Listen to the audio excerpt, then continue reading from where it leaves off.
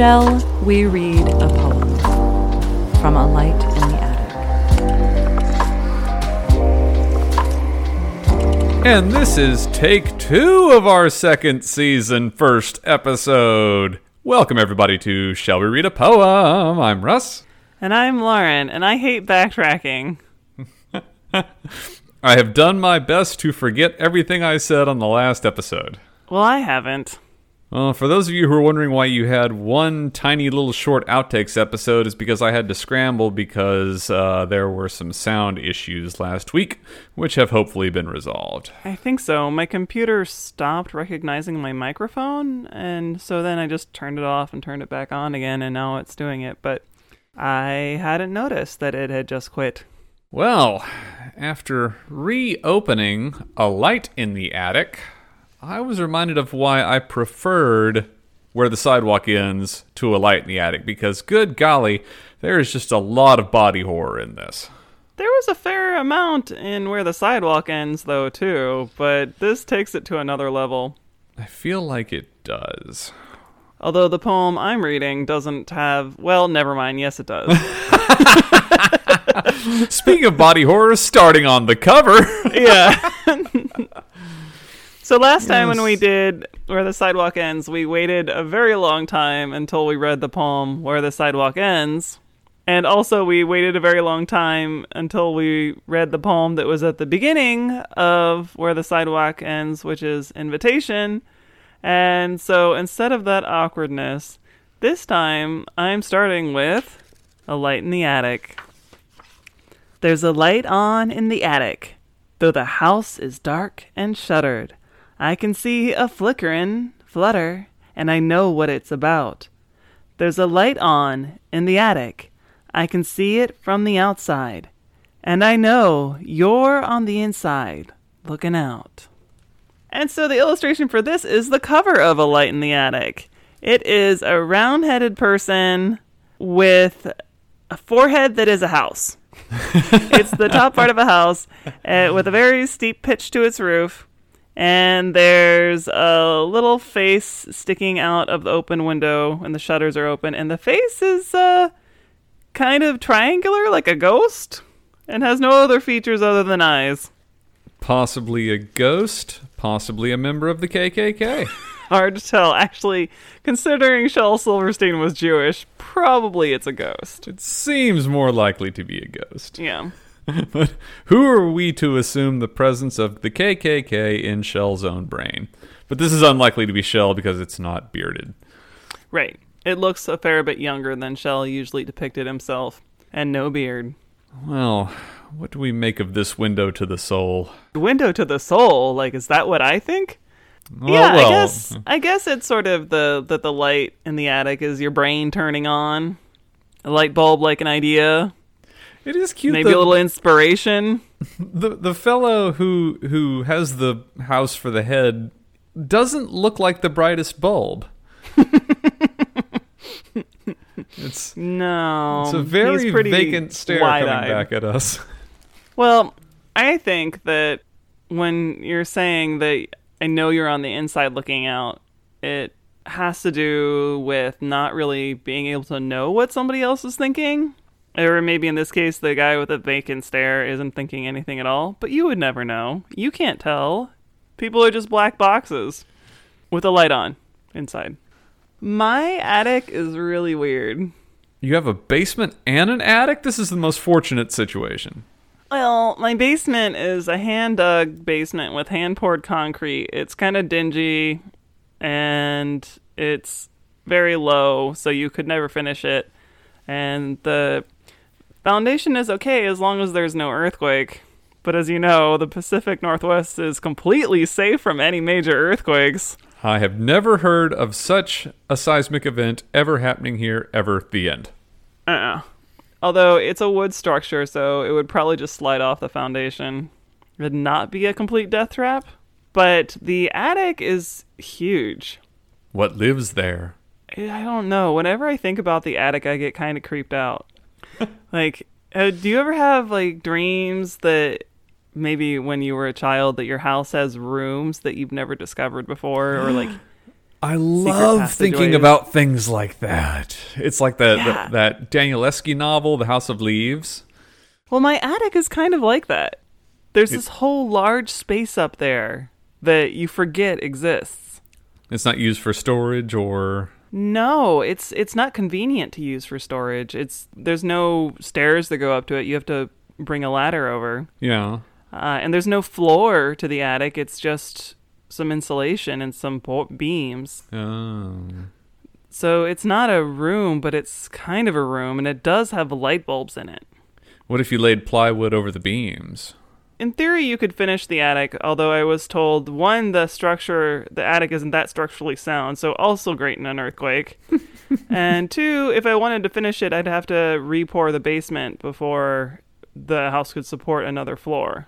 So now I just have this really mysterious large space. Did you have an attic as a child? Kind of. Was it used for anything? Storage. Hmm. But it was also the same situation where you have to use a ladder. And those are the memories that I have of my childhood attic. It was exactly like yours in that it didn't support any, it was just beams and insulation. But it was used for loads of storage. Right. Particularly because I lived in the suburbs, various holiday decorations. Right, that is where they seem to belong. And so every Halloween and Thanksgiving and Christmas and such like, I would find myself being scuttled up the stairs to hand down boxes. And it's probably the first Right. time I remember feeling grown up. My first house, which I lived in until I was 5, had an attic that was used for storage. The second house, the one that I grew up for most of my childhood, if it has an attic, I've never been in it, and it's not used for storage. I don't think it has much of an attic. I think there's like one space over one room where there's enough room between the ceiling and the roof for an attic, but it's not really used. Well, what was the scariest room in your house as a kid? I guess the furnace room. Cool. It was loud and made Furn- scary noises because it was a furnace. It was scary because it was a furnace. It was scary because it was scary. Also, it was where my dad stored all his tools, and the cats like to piss in it. Well, having never grown up with a furnace room, I think my pick for scariest was the garage for some reason. Oh, if I've ever seen a scary garage. I remember at various points this one would sometimes hold cars and sometimes not, and sometimes be filled with mysterious things.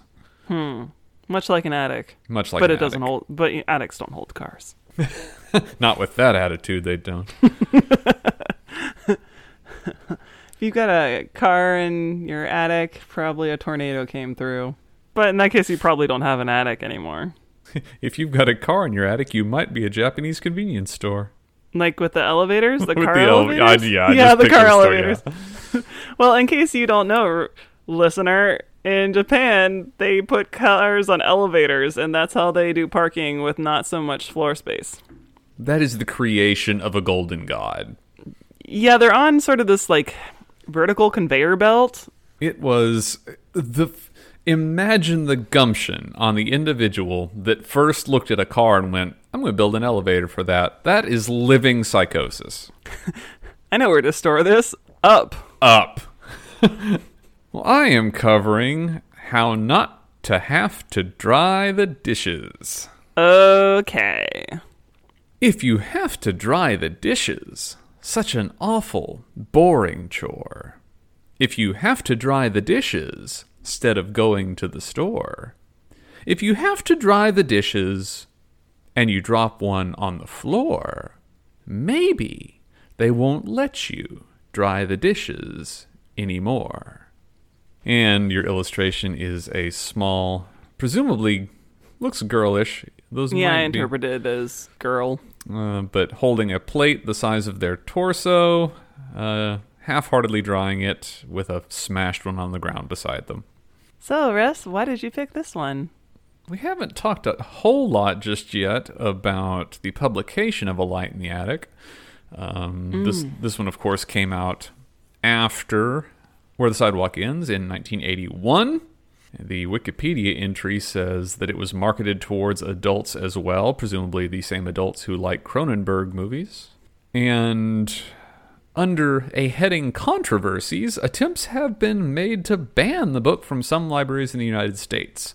Parents claiming that the poem How Not to Have to Dry the Dishes encourages messiness and disobedience.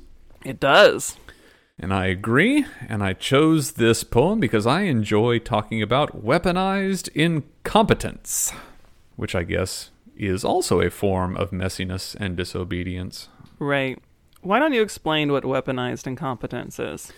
In an article in Modern Intimacy by Dr. Kate Balistrieri, weaponized incompetence, a term coined by Eve Rodsky, refers to a situation wherein a person pretends to be bad at doing something in order to get out of doing certain tasks. It can pertain to any task at all, but usually manifests itself in home life settings like care tasks, which leads to domestic inequalities.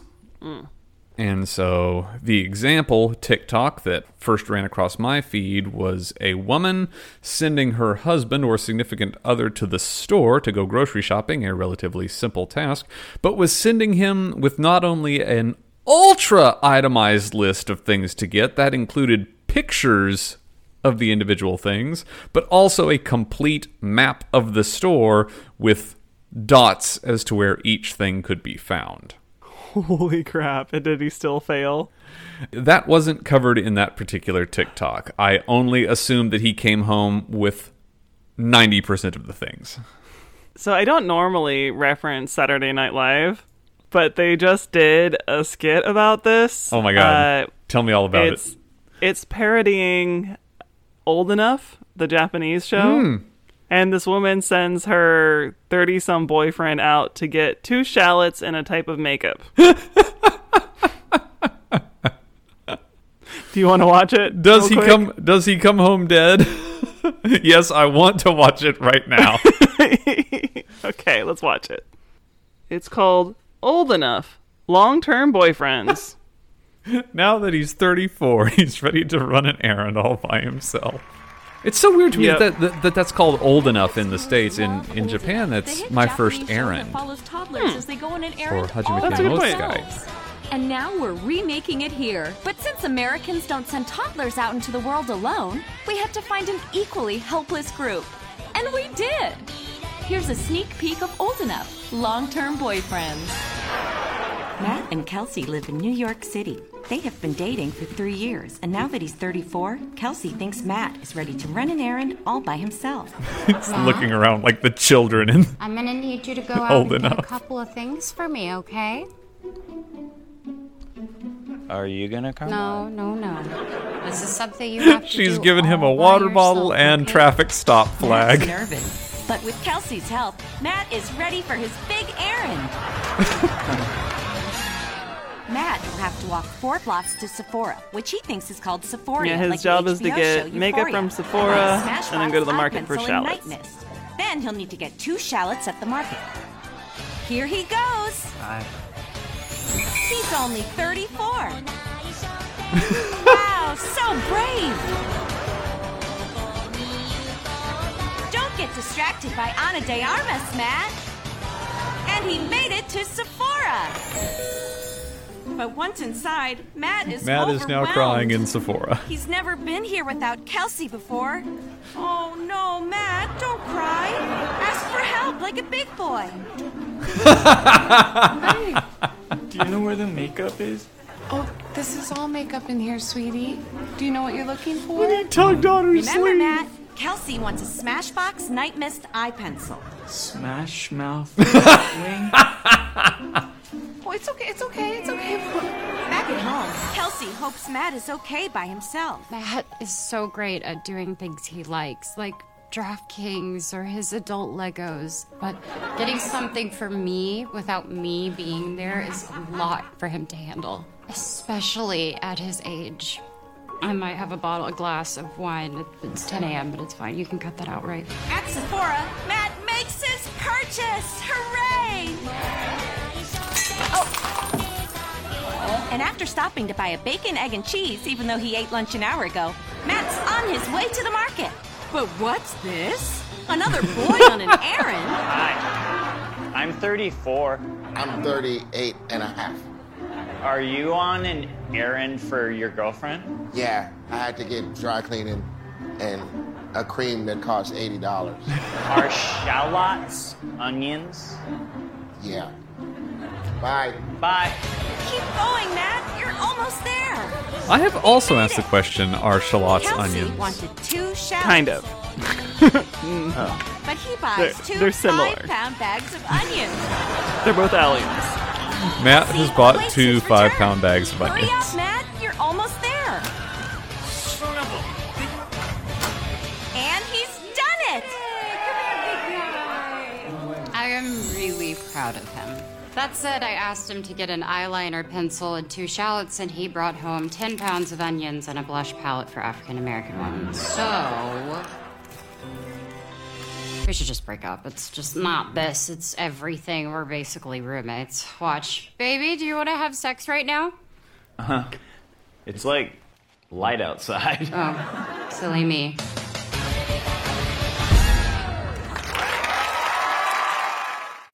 So the show definitely talks about how this boyfriend character is perfectly capable of doing what he wants to do and quite talented at it, but when it's something he's not so interested in, it's just a disaster.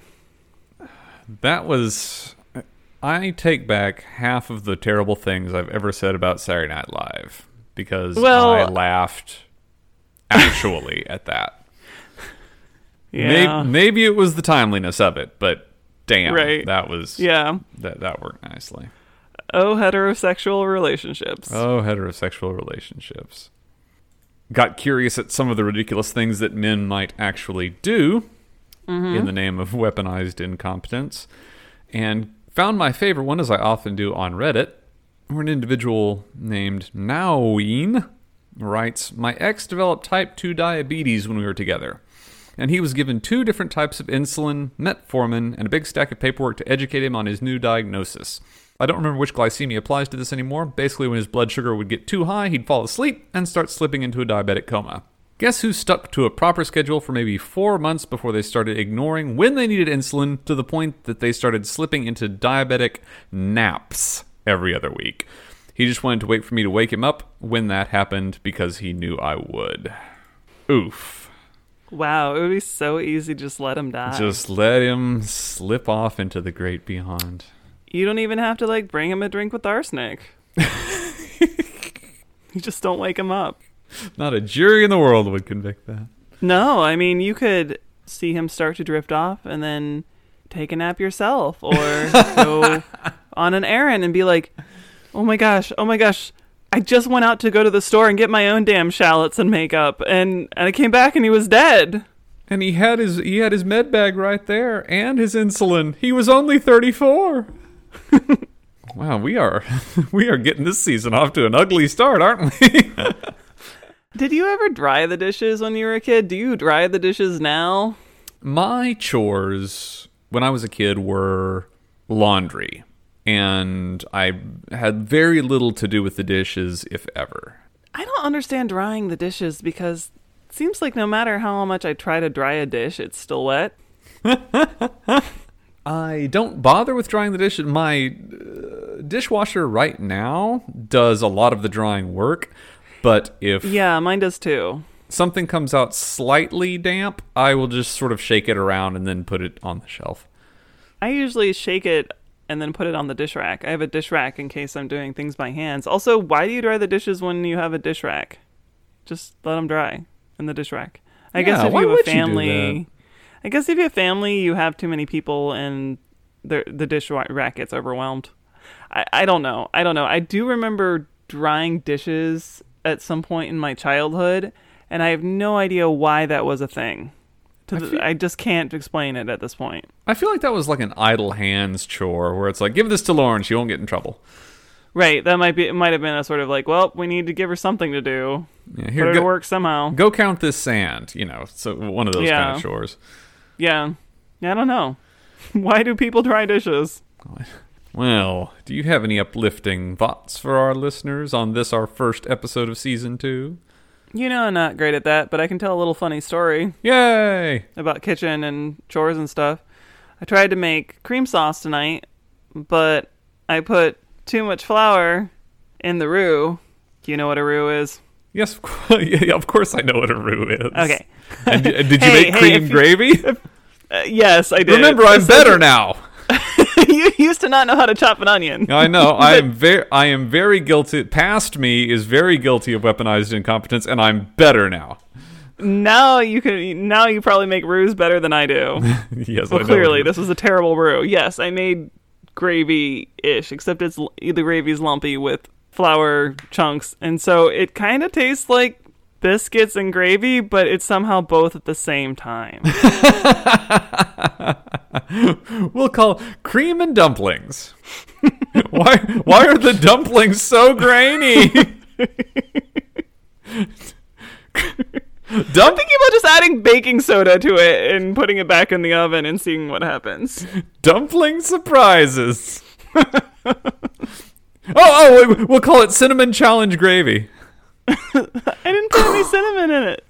No, but how people spew clouds and... Oh, gross. No, I don't do that.